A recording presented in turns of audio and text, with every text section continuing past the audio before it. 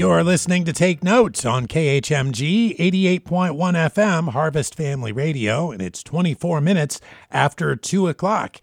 Every weekday for 1 hour, 2 to 3, live, we ask you to take note of a theme or topic from the Word of God. Today we're talking about the second time and looking to Jonah chapter 3, where the word of the Lord had to come to Jonah a second time. And the reason it has to come to him a second time is because on the first time of asking, Jonah is deliberately and directly disobedient.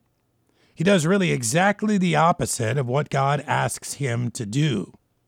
And then we see what happens in the life of Jonah and could apply it to ourselves today as well. Hopefully that's what we're trying to do.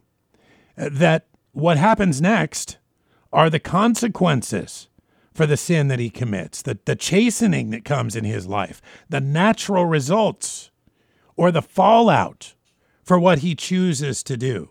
That's really what comes next. And we have consequences. We have chastening. We have natural results that come to us.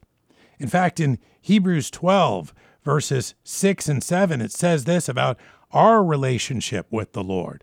For whom the Lord loveth, he chasteneth. These consequences, the fallout for our actions, come as a result of the love that the Lord has for us. Because listen to this. If ye endure chastening, God dealeth with you as with sons. Then he asks this question. For what son is he whom the Father chasteneth not? Is it not the case that a father who loves their children will chasten them?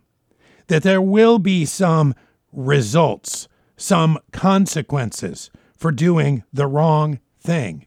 But praise the Lord for our theme today, that there is a second opportunity. There is a second chance. God's will is to be done. We are to be obedient to him. And thankfully, often, the command will come the second time around. And at that point, when we have that opportunity, as Jonah had that opportunity, wouldn't it be a wonderful thing? Wouldn't it please the Father that chastens us for us to choose to do right on that second time of asking? I think that'd be a wonderful thing. Part of our theme today on Take Note. Thank you for listening today, live on KHMG. God is my fortress.